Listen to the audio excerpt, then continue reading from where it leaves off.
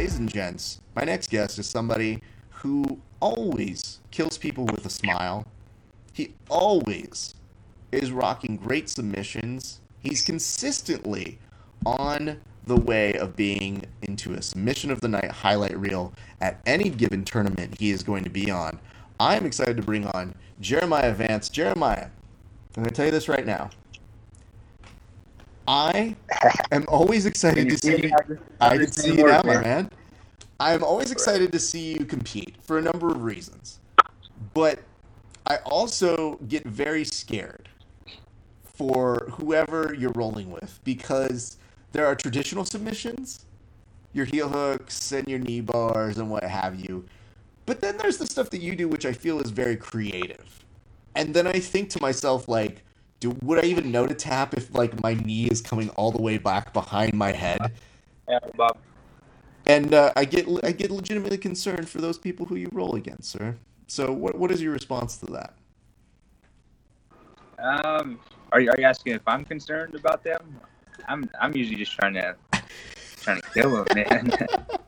I don't think you need to be super concerned. I'm just saying, do you understand the perspective of somebody who says, I like my head where it is, and I like my knee down there. I would prefer they stay in two separate spots. Yeah. Jeremiah, I hear that. Well, first of all, let's ask how you're doing. How are you doing today, sir? Yeah, I'm doing pretty good. I just got done eating right now, so I feel like taking a nap damn near. That's Not probably, this moment, but after this interview, I'm taking a nap. Much better. What a great way to promote this interview, by the way, being like, oh man, I'm so excited I could take a nap. I want to make sure this is very clear. You have always been the kindest to me. You are always somebody who's got a great attitude. You're super chill. And one of the nicest things that I saw when you had your match for Subversive is that you had a match against Noah Tillis, who, when he messaged me, and Noah Tillis is a friend, he's like, yeah, I'm going up against your pal, Jeremiah. And I was like, you're both my friend. Like, I'm happy for both of you. And he was tough. You guys had a really solid match. And I want to ask you a little bit about that match. But first I want to ask, when he walked out to the Stone Cold Steve Austin theme song, were you at all, like, a little bit like, damn, that's pretty cool? To be honest, I don't even know I'm not familiar with the Stone Cold Steve Austin song. But when I rewatched it on Flow Grappling, the commentator was like, "Oh shit, he's coming out to the Stone Cold song." I'm like, "Oh damn, that's a good one."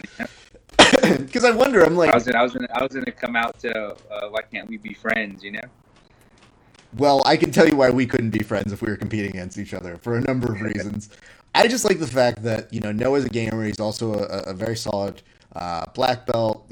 Does gi and no gi. He's always been a very nice individual. But I did notice that when you guys had a match, I said, I don't know how I see that going necessarily because you guys have two very different styles. So tell me a little bit about how the match went in your recollection. So right off the bat, I noticed that he didn't have a rash guard on, so I was like, shit. That's kind of, I feel like I'd rather have a guy having a rash guard on that's easier to overhook and play rubber guard and all that. We do say it's, we jokingly refer to it on the podcast as hashtag ADCC style because it's that person that's always like, this rash guard, I can't have it on. I need to go out there. And to me, I'm always thinking like, would do the same because I could slip out way easier out of shit if I'm that person. Yeah, it changes the game. It changes the game a little bit. So like, if you're a promoter and you're looking for like more submissions, then it'd be smart to have the guys wearing rash guards and and whatnot. So if the guy doesn't have a shirt on after like a minute or two in, you're real sweaty. Yep. Everything becomes harder. Yeah, but so that was the first thing I noticed. I'm like, shit, he doesn't have a rash guard. And actually, I seen he competed at Naga recently, I guess. Yeah. So I noticed he wasn't wearing a rash guard either. So I asked the promoter, I'm like, hey, do we have to wear rash guards or not? And he's like, oh yeah, you got to wear rash guards. And I whispered into the ref's ear, I don't know if you've seen that, but I'm like, hey, you guys got to put a rash guard on, I didn't see that. No. The ref walks to the other ref I guess to like run it by him, and he came back to me. He's like, "Nah, he doesn't have to wear one." I was like, I Oh, guess not, you know. But no big deal, you know, no no, big deal. Of course, but I was just to get a be little fair extra though, head, you know. it just changes it slightly. And on Noah's side, he's somebody who's competed in MMA, so to him that's more natural. You know, like it just Yeah, seems if I was like him, I'd be doing the same thing, you know. yeah. And I mean, I get it, dude. And I love busting his balls and being like, yo, it's easier to slip out of shit. Way to go.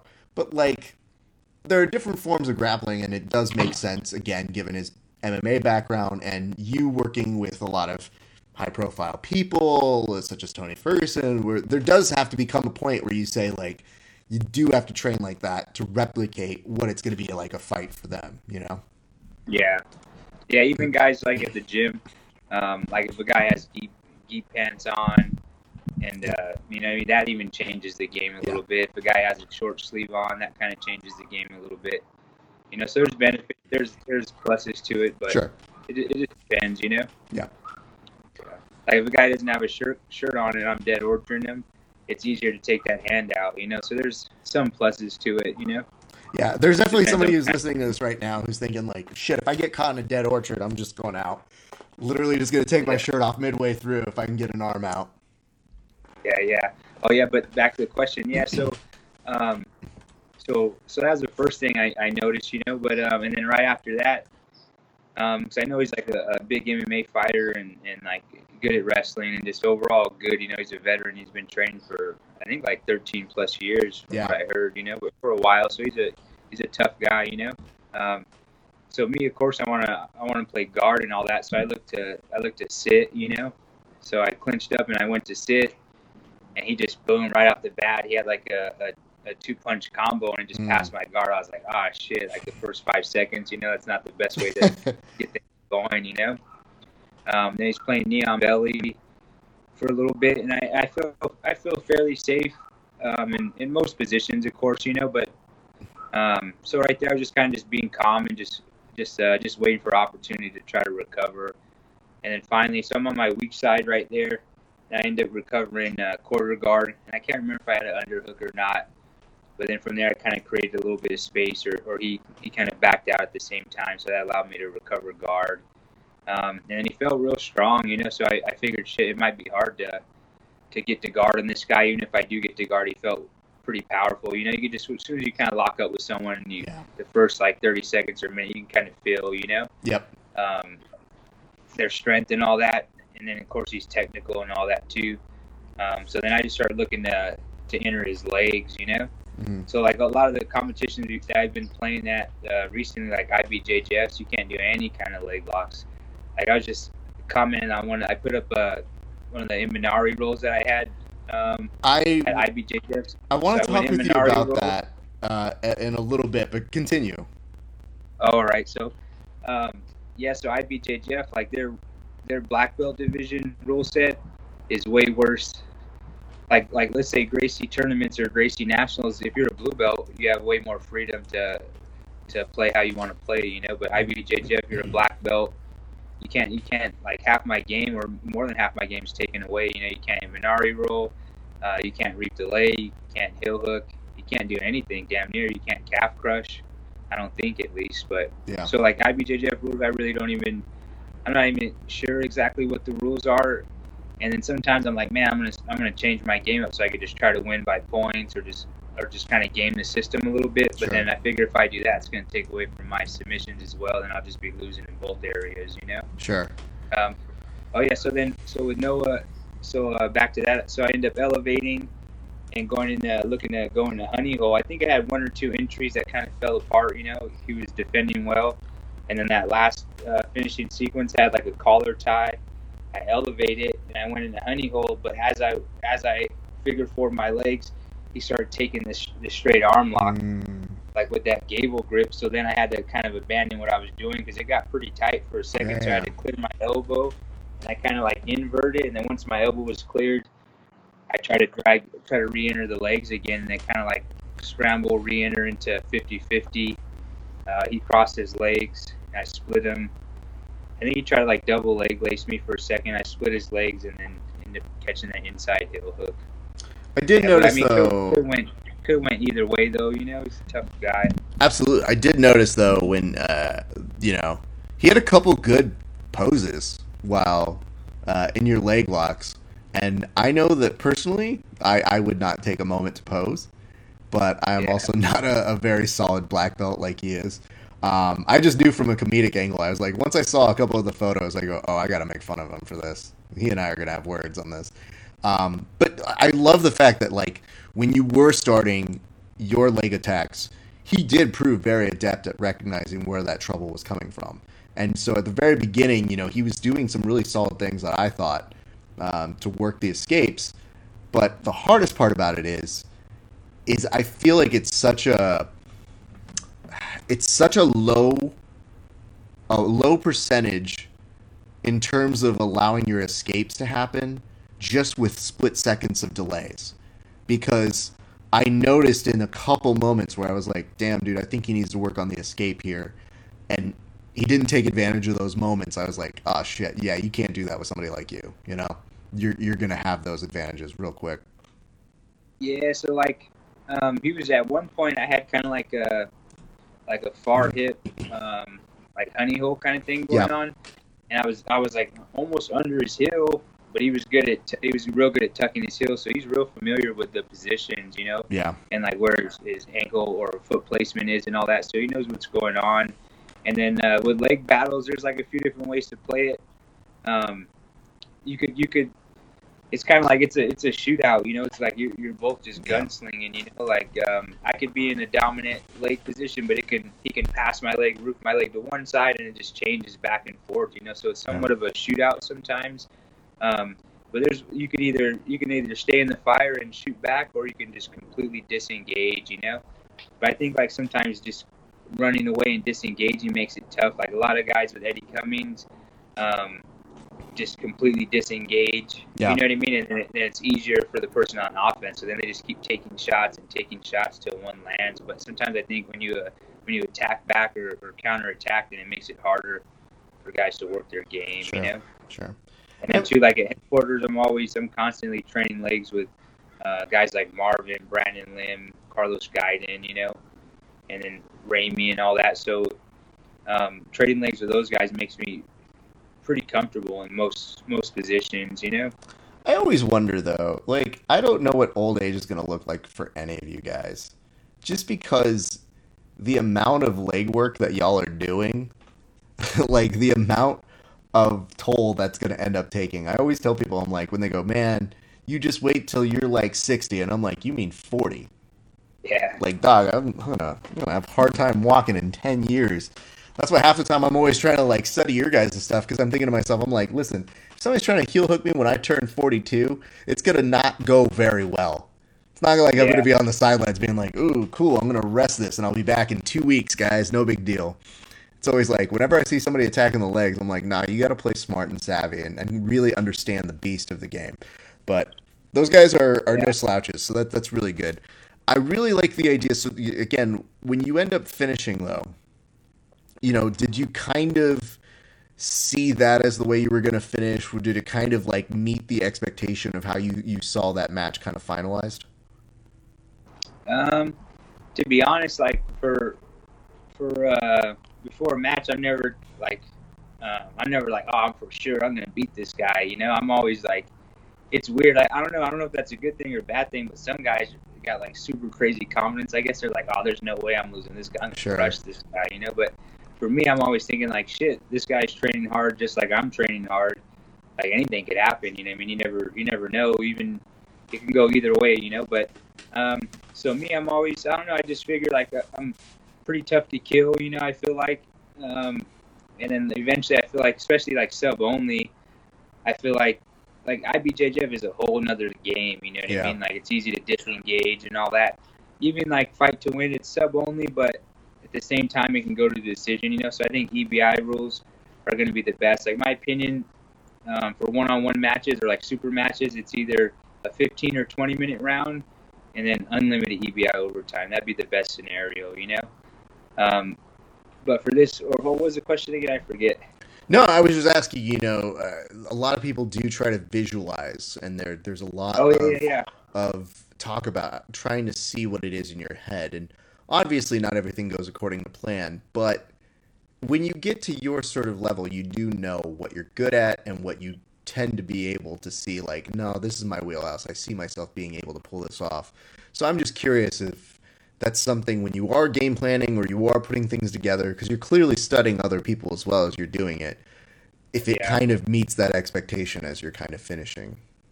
Yeah, so I like to have like the first engagement, the first sequence already like kind of somewhat planned out, you know, or know what I'm looking for. Mm-hmm. And then I have like I like to put like maybe 3 or 4 different submissions in mind, you know, and maybe 3 or 4 different positions that I'm looking for beforehand. Yeah. Just kind of have them in mind. I'm kind of generally looking for that. And of course, if something else comes up, then something else comes up. But sure. Of course, I'm trying to usually get to guard. If I can take guard, I'll take guard or overhook or any kind of leg entries. You know, and if a guy wants to sit, then I'll try to pass. I'm not gonna sit. If a guy sits, I'll usually look to pass too, because I feel like I got pretty good like pressure game, but I don't really wrestle all that much. So a lot of times I can't dictate if I'm gonna be on top or not. You know. Sure. Yeah. Well, that's cool, dude. Okay, so let's get to this IBJJF thing, because, again, congratulations on your finish over there. I mean, you 100% are putting the Flow Grappling review highlight machine in business. So kudos to you for that, sir. What I'm going to do right now is I'm actually going to share on my screen, or see if I can share this with you, because I want you to it's a real quick clip. You put it up, so you're familiar with it. But there was something that just kind of didn't, I don't know that you could call it not sitting right with you, but it just seemed vaguely confusing. We had some people comment in our comment section, so I just kind of want to have you walk us through this. So I'm going to go ahead and put what is like a clipping that I got in here. So let's start from the right beginning, and you can see this on your screen, right? No. If you go ahead and press your phone real quick, you should be able to say that it's going to accept something new. So it should be that I'm trying to share a screen. Yeah, no, I don't see that. All right, well, I'm going to walk you through what I'm seeing here, which is this simpleness. You start your Eminari roll. You go to try and touch, and then all of a sudden we see the ref literally throw out his hands as to say, nah, we're good here. So the interesting thing is when you go back on the Eminari, you literally, as you roll the ground, are trying to grab his leg and trying to finish the roll where you get your knee on the inside. So it looks to any one of us as something that's fairly normal or commonplace. So where was the discrepancy on the rules for you on that? So, and I'm guessing at it, of course, because I don't know the rules, you know, really. I just know you can't, like, reap and heel hook and all that. But I think, because right when I land, he's like, whoa! You know, they make that noise, and then whatever that means, and then he's like, I guess he called time. I thought he was going to disqualify me, but then he just said, hang on 1 second. Yeah, go for it, Abe. Clearly, it looks so like... I thought he was going to, there it is. I thought he was going to DQ me, but he just ended up restarting us. But I think from, like, seeing people comment and all that, I think what it is I got to make contact with him before I actually dive in or something. I'm not sure, but the way I was looking at it is it's just like an ankle pick. Like if I go to ankle pick the guy and have to crawl on my knees for a second and then boom, grab an ankle, I don't see the difference. I'm just on my back looking for his ankle and then sweeping him. And then there was no reap at all. It was a cross ashi position, so the leg entanglement was fine, but I guess just the initial engagement. But again, like this is the black belt, adult black belt division at IBJJF, and they're stopping like just basic movements. You know, it's kind of sucks. I mean, I guess the real thing is twofold. Number one, is the IBJJF really trying to tell us how to take down people? Because I'm not sure that they should be the leading expert into this. And Pete McGregor was bringing up this note, and I think he was saying Brandon McCatherine made a point to say that in saying they entered in an offensive position immediately upon entry, and then he was getting penalized for that, is ridiculous. So to all of us who, as I'm pointing out, when you're trying to grab as you're making the transition into the position, a leg, it does show you trying to make contact. it just kind of reeks of that IBJJF, like, no, you're doing too good, and stop. Yeah. It just doesn't make any sense to us. Yeah, I'm not sure. I'm not sure what it is. Like, I wonder how long those guys are going to be around, like 5-10 years from now. Like, I don't know. With their rule set, I think eventually they have to change. I can't imagine them still being at the top of the food chain as far as like the number one non-invitational in the world. It's possible. Like 10 years. The hard part about it is I feel like IBJJF has prestige, and I feel like part of that is people buying into that. So that's part of it. And I feel like that's a perception that I don't know that you can change. Because when you have all these legends who have these medals, and you think to yourself, I want to be like them. I want to have that medal. There's a little built-in thing there. The thing that complicates it, though, is when you hear that they're going to charge every belt, and I don't know the accuracy of this, but every belt to compete and have dues and that sort of a thing, where it used to just be black belts, then it became black belts and brown belts, and now it's black belts, brown belts, and purple belts.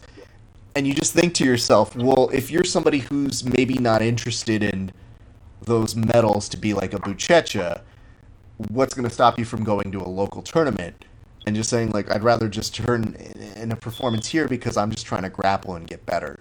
So I think there's a real fear from the IBJJF to maintain their traditional dominance in that way. But I feel like that resistance is going to keep them from evolving and potentially lose them some people. The one thing that I would say that makes me a little nervous is you have organizations like the NFL where people are now criticizing them for being too soft when they tackle somebody because they're saying, the rules are watered down. So not to cut you off. I was watching the Steeler game last night with my cousin, and I guess he's saying, like, there's a new rule. You can't even really tackle the quarterback, or you got to, like, lay him down softly or something. Yeah. I'm like, damn, what happens in 5 years from now? And it's just two-hand touch, or they put a flag on them, or you know what I mean? Like, eventually, if it's going in that direction, it's just going to get progressively worse. I just think a lot of it came from a Clay Matthews set of plays that have happened within the past few weeks, where people felt especially outraged, where it's like, I didn't see what other people might see, or that doesn't seem to make sense. Part of me thinks, like, comedically, that you're going to look and say that at a certain point, instead of actually tackling the quarterback, you're going to have to, like, reason with him and start to be like, hey, buddy, you don't want to do this because you got a lot on the line, man. I'm just going to tell you real quick. If you just put that football down, we'll let your daughter go. I don't want to tell you who has her or what's going on, but just put it down, So talk him in the lane down, Yeah, like, and if it's me, I would do what I normally do when I try to pass guard and the person's too good. I just start talking shit. And I literally just start being like, you call this a guard?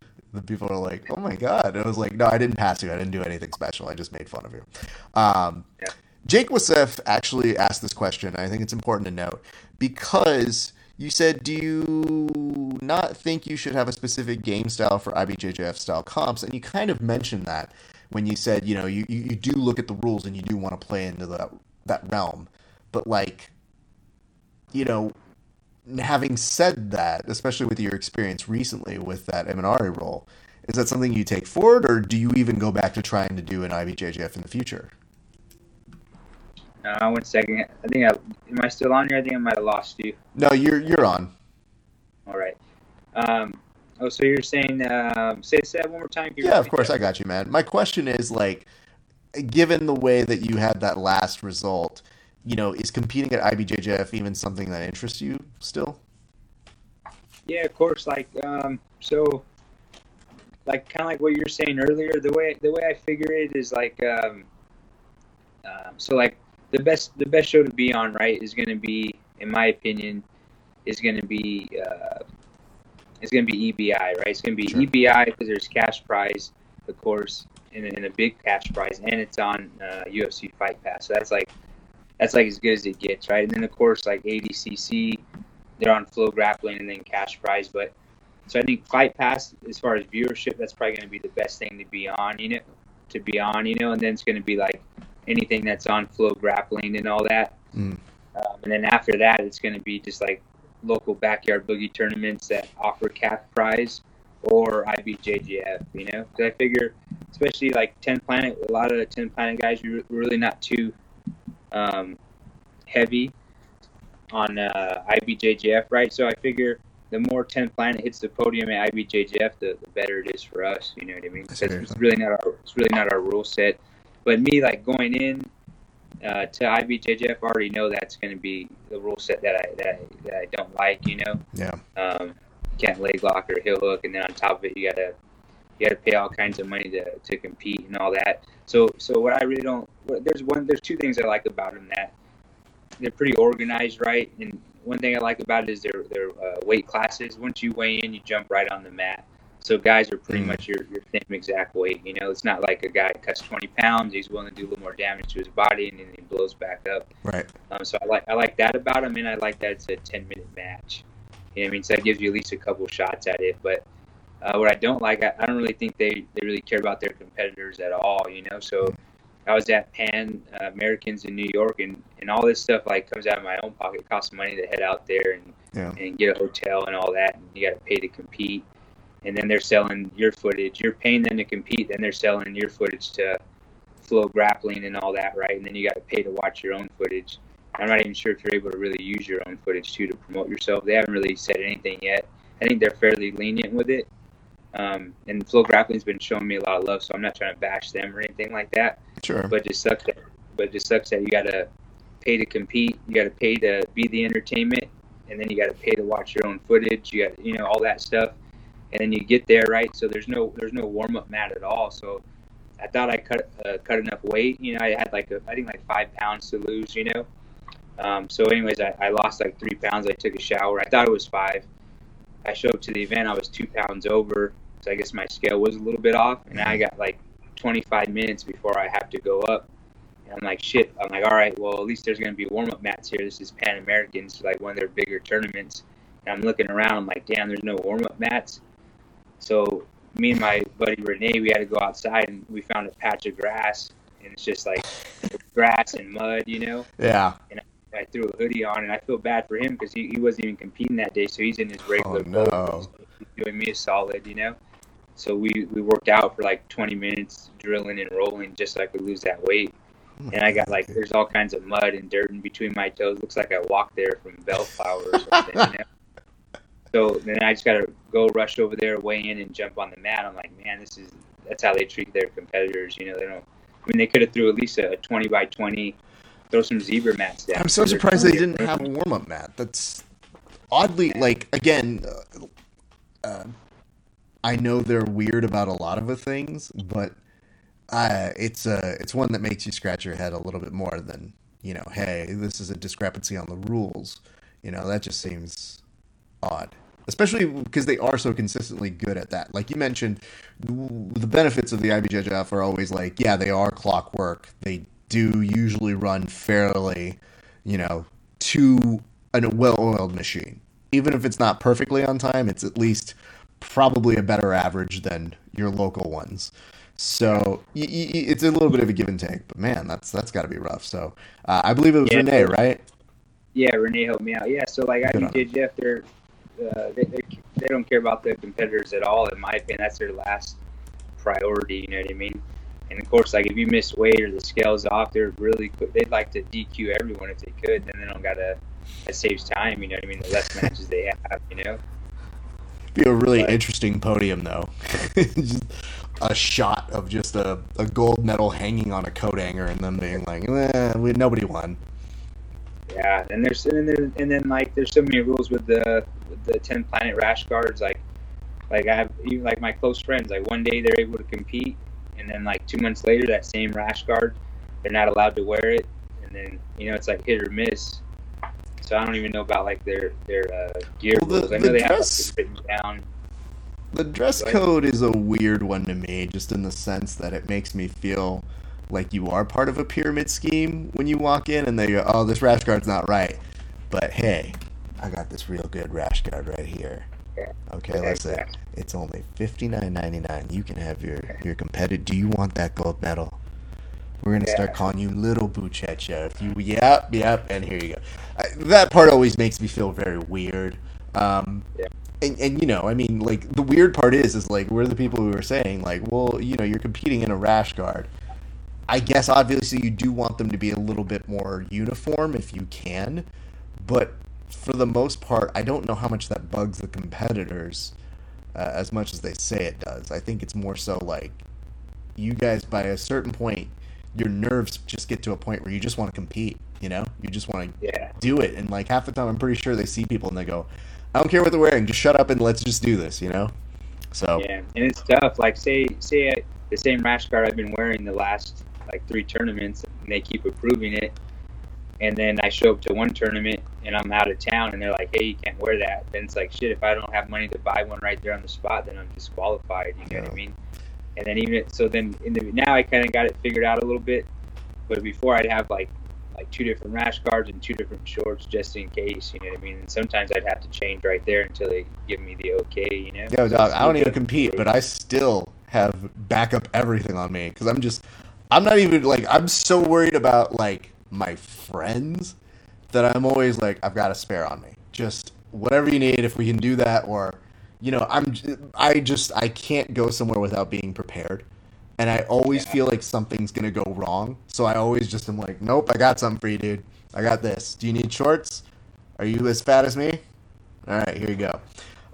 So that's usually it. But Jeremiah, let's talk about a tournament that is coming up that I'm very excited about because our good friend Drew Maria is putting on a tournament over at 10th Planet Marietta. And I thought it was interesting when they announced it because there's a big fascination right now with doing these team tournaments sort of vibes. And I'm a little confused as to how it is going to go, but I'd love to hear you describe what's going on. So you and Sergio Hernandez are essentially team captains here? Yeah. Okay. Yeah, so team captains, and as far as I know, I could have a couple of details wrong, but it's going to be 3-on-3. Me and Sergio are team captains, and the total combined team weight is 470 pounds. Right, so he gets to pick anyone he wants. He could have Eddie Cummings and Craig Jones on his team if he wants. It doesn't have to be from your own gym, right? But so the 2 guys I picked are 10 Planet guys. So it's going to be us versus them, 470-pound weight limit. It's going to be, I think, October 7th on Sunday. Mm-hmm. It's going to be, as far as I know, it's going to be kind of like quintet style. Like it's going to be a 10-minute round, and if no one wins, then you're both out, and winner stays on. So first team with 3 kills ends up winning $1,500. That's pretty good. This is the thing I really do appreciate about this format is that I feel it's reinvigorated interest in a completely different way. When I was watching Quintet 2, I literally got way more excited about a tournament than I've been in a while. Just because of the dynamic changing, like seeing a person with such a weight difference and then saying, oh, they got to cut that time down by half now. Oh, now they've got to do this, and this person's got to stay in until they get in and out. Like, it made me way more interested in that. So when I knew Drew was putting together a team sort of event, in addition to, like, the open tournament he had, and having you guys be the showcase, I just thought that's really unique and cool. So do we know who those people are, or when does that get announced? Yeah, so I think they're going to release this week. I think they're going to release one guy from each team, and then the following week they're going to release another guy or the final guy from each team. Okay. And I just found out today who his 2 picks are. Oh, you did? He also found out today. So I'll let you guys know one guy. So one guy that's going to be on my team. It's going to be or take a couple of guesses at it, man. I want to. What do you mean take a couple of guesses at this? This isn't a game show. I'm hosting this show. So for Sergio Hernandez, I was guessing. I'm like, oh, for sure he's going to have Barrett in there. Sure. That's just kind of like my guess, is because Barrett's a tough guy and he's always down to compete, and then there's money involved. So. But he doesn't have Barrett on his team. Interesting. I can tell you that. But so, anyways, I got Kevin Burbrick. That's one of my 2 picks right there. That's a good, solid pick, man. Yeah, Kevin, he's solid, man. So I've been training with Kevin for a while now. When I was blue belt, he was a brown belt, and he helped me come up a lot. I was always taking private lessons with him and all that. So now I get to compete with him. So I'm pumped. Dude, that's pretty dope. And I just saw, like, there was an Instagram story with him, And you know what, you're kind of breezing through people's like Instagram stories and whatnot. I With that saw backbreaker. I saw that fool hit a backbreaker on somebody, Yeah. and I was like, I don't want any part of that. Like, Yeah. at what point are we doing jujitsu as friends, and you're gonna do that to me, Kevin? Friendship over, friend. Yeah, he hit me with I don't know if it was the last time I was out there, but one time he hit me with some kind of like I don't know if it's a camel clutch or what, but some kind of like backbreaker. Yeah, yeah, yeah. Like, and the way he set it up, it was crazy. If he would actually like, had bad intentions, of course he doesn't. We're Yeah, training, yeah, yeah.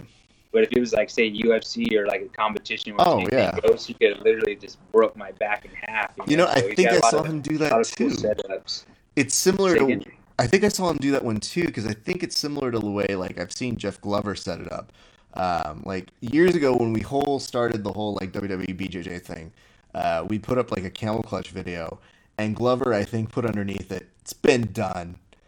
And I just remember being like, "Listen, Glover, I understand, dude. You've seen it all." And I saw him set it up in like a different video, and I go, "That's pretty clean." Like he does it in that like kind of back mount way where he sneaks up his knees, and then instead of like putting the arms around the knees, he just kind of lifts up on that chin.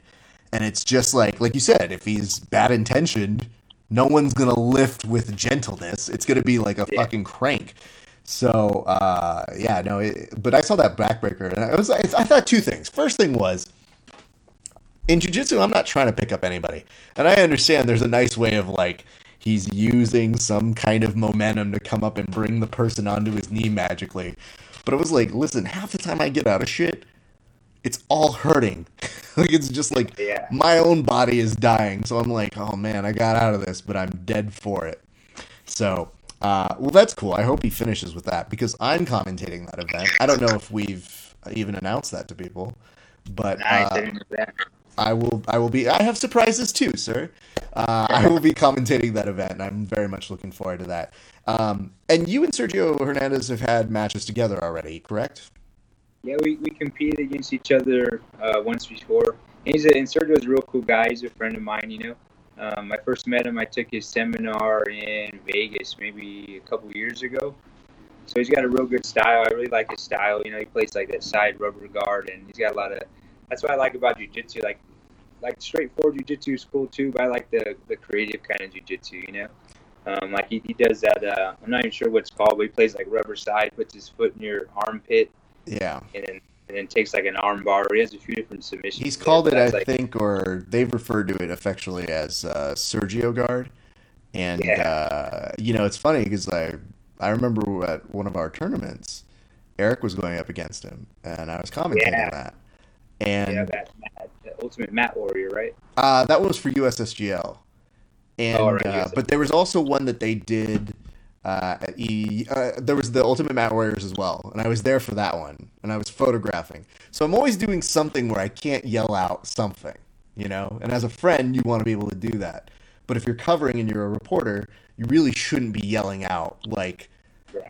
"Hey, Eric, he's looking real bad on his left side. Pass that way," So I really try not to do that. But I did do one thing with that, as I was yelling out time, because I figured time was a factual thing. It was like, you can't make up, like, he looks weak here. It's just like 5 minutes.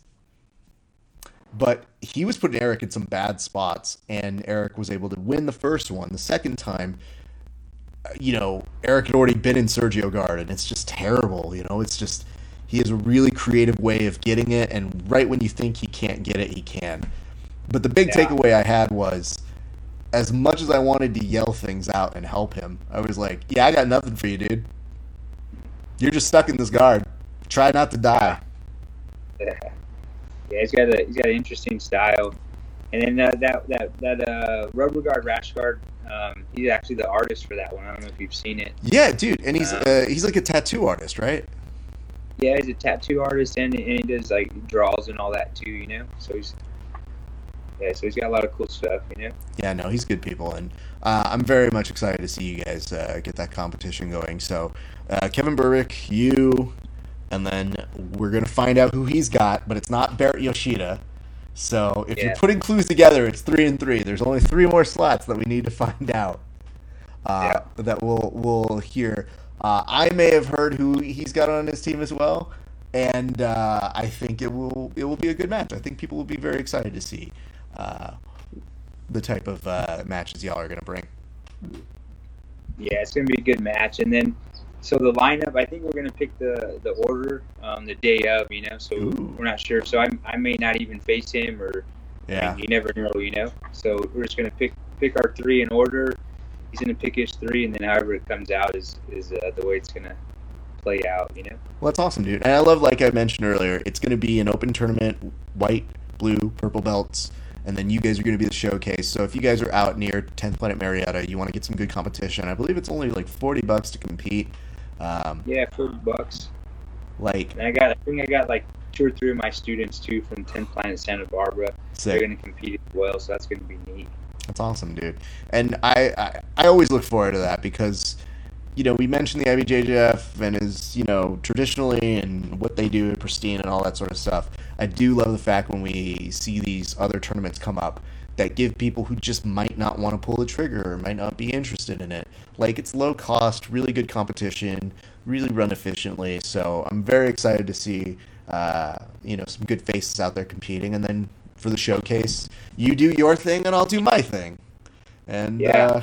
we'll put on a good show for the people. Yeah, so I think that's like the new thing. I think it's going to take over that team style. I think when it's so, in my opinion, like EBI 10 when Gio won, Yeah. and then Quintet in Japan, those are the two best competitions I've ever seen. And I And you think were like there for that, right? yeah, I was there for that one. Holy So fuck. We never even really got to talk about that. What was that experience like? Because I know we've discussed with Gio the craziness that was, you guys survived that first round and then the second round comes in, banged up, you got to regroup, you have a little bit of a break, and Eddie comes in and, kind of keeps you guys motivated. But the one thing I told him was, especially with Amir, I was like, what happens?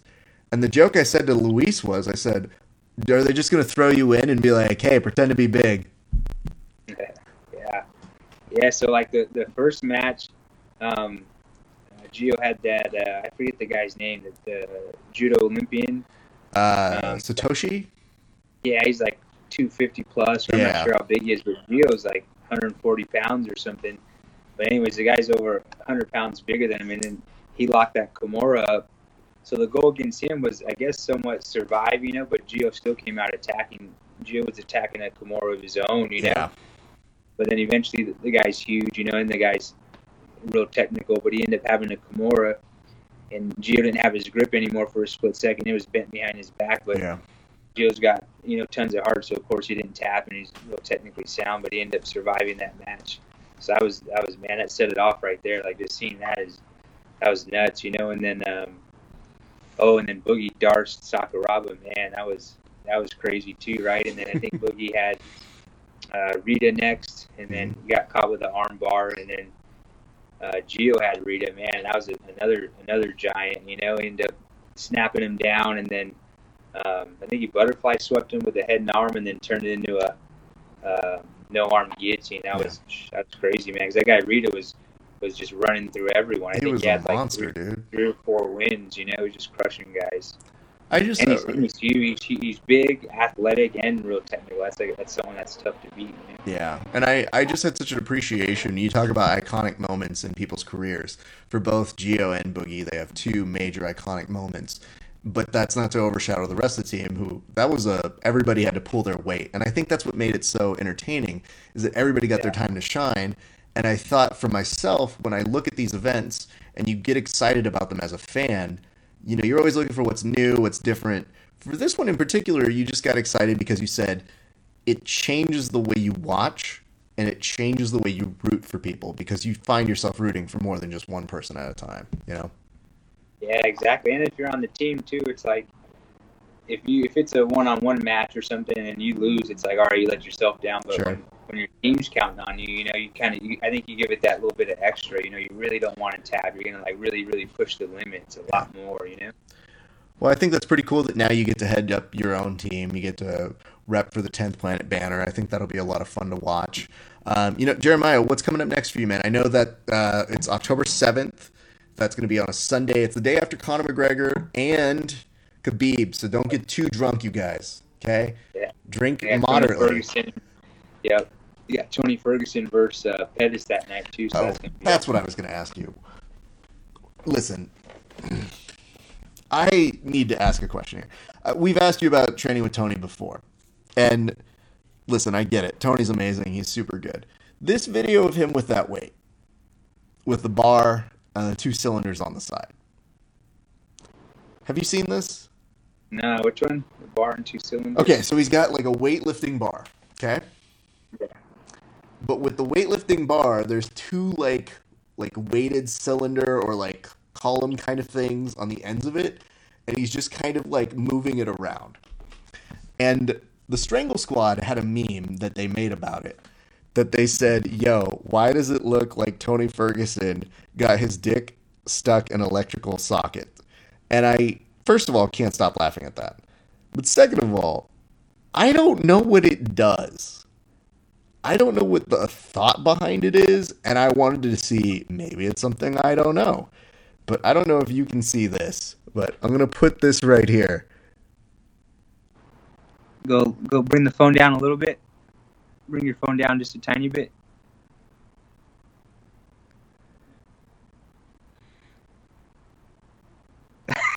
Like, I don't know what that is, dude, and I'm trying so hard to figure it out. But comedically, it's really funny to see that. Yeah, but see the crazy thing, like Tony's got so his training's really unorthodox. You know, that's like I think that's what makes him tough. You know, he doesn't train like regular people. You know, he's got like his cardio and all that, and like just the unorthodox training that he's doing. I think it's gonna be tough for Pettis, you know what I mean? So I mean, there's truth behind the madness, though. You know, he's got something up his sleeve. Listen, dude, I'm just putting it out to you.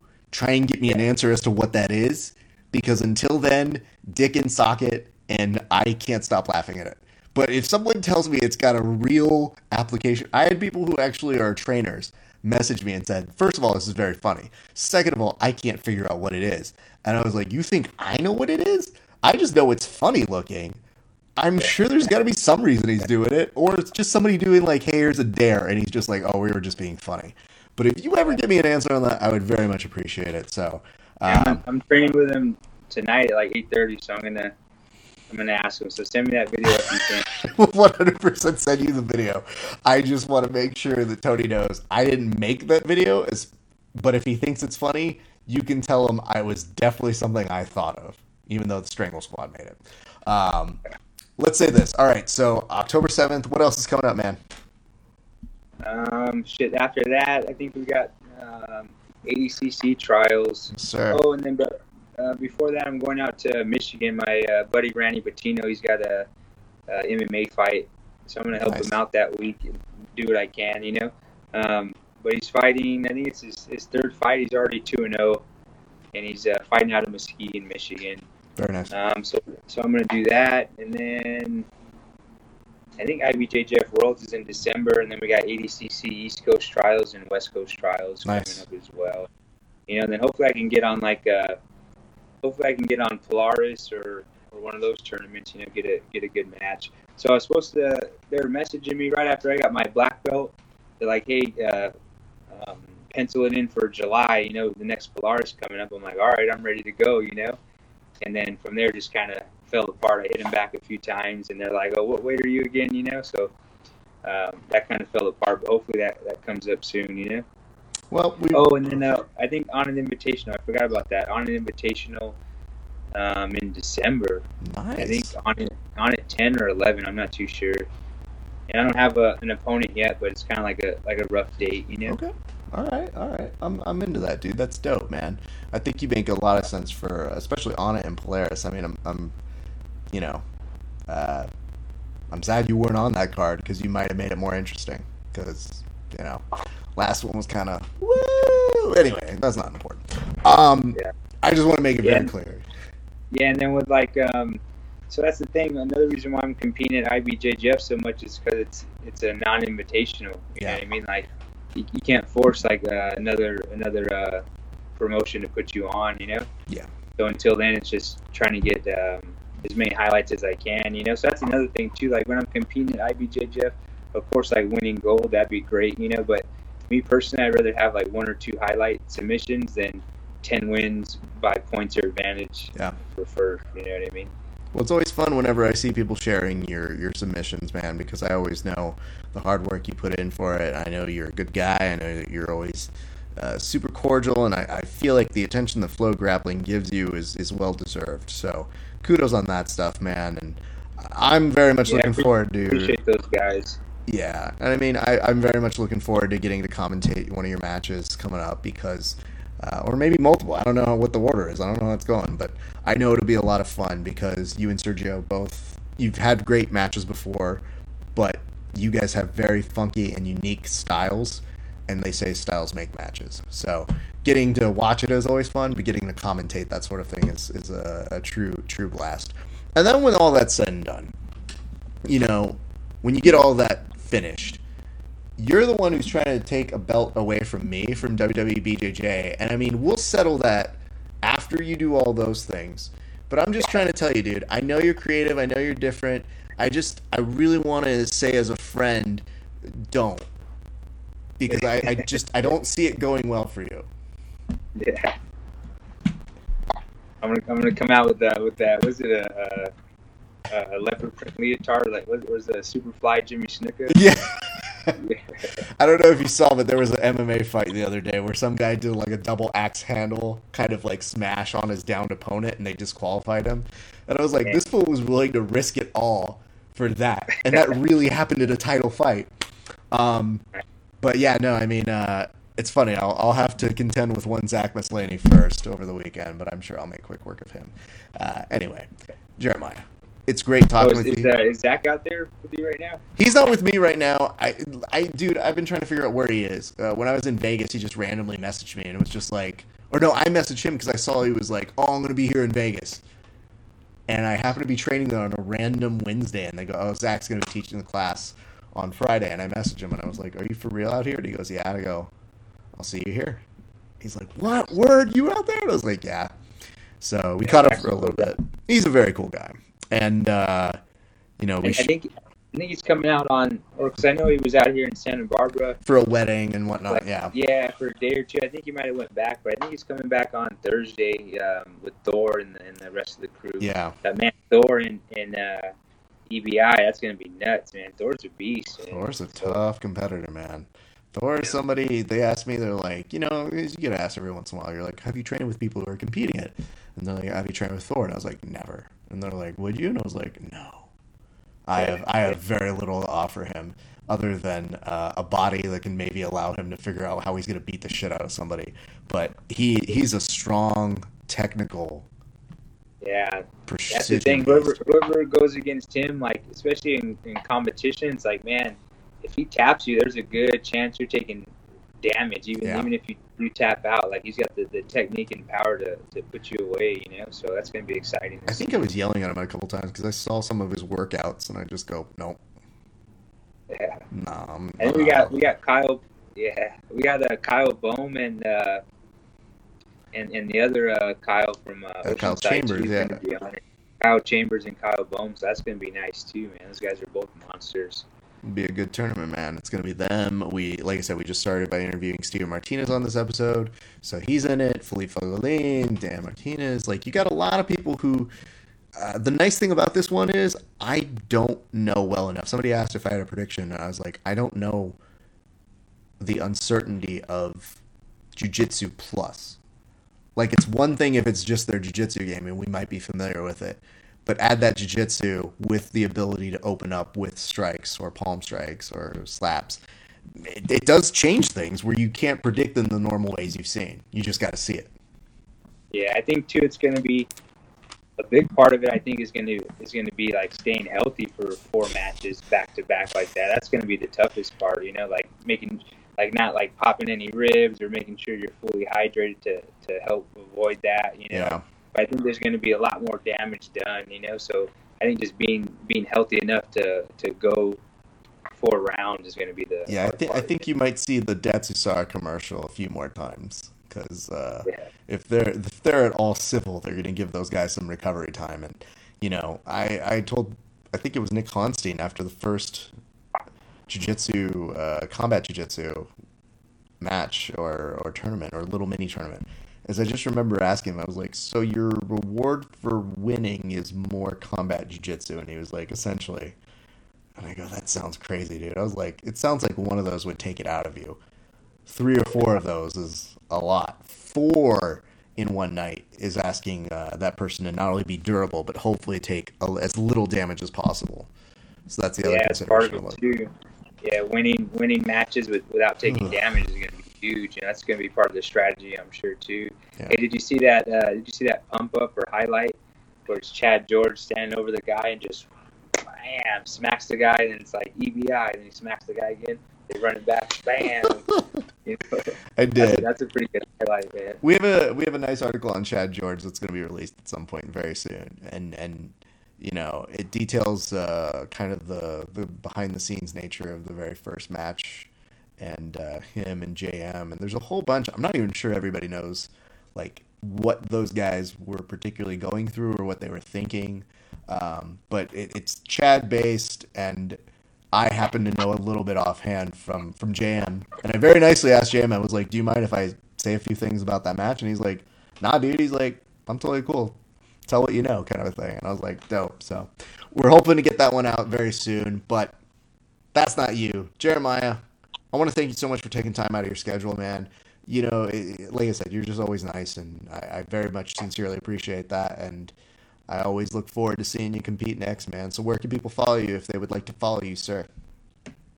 Instagram's probably the best. It's Jeremiah Vance 10. Yeah, so if you want to get a hold of me, that's probably the place to do it. Sick stuff, dude.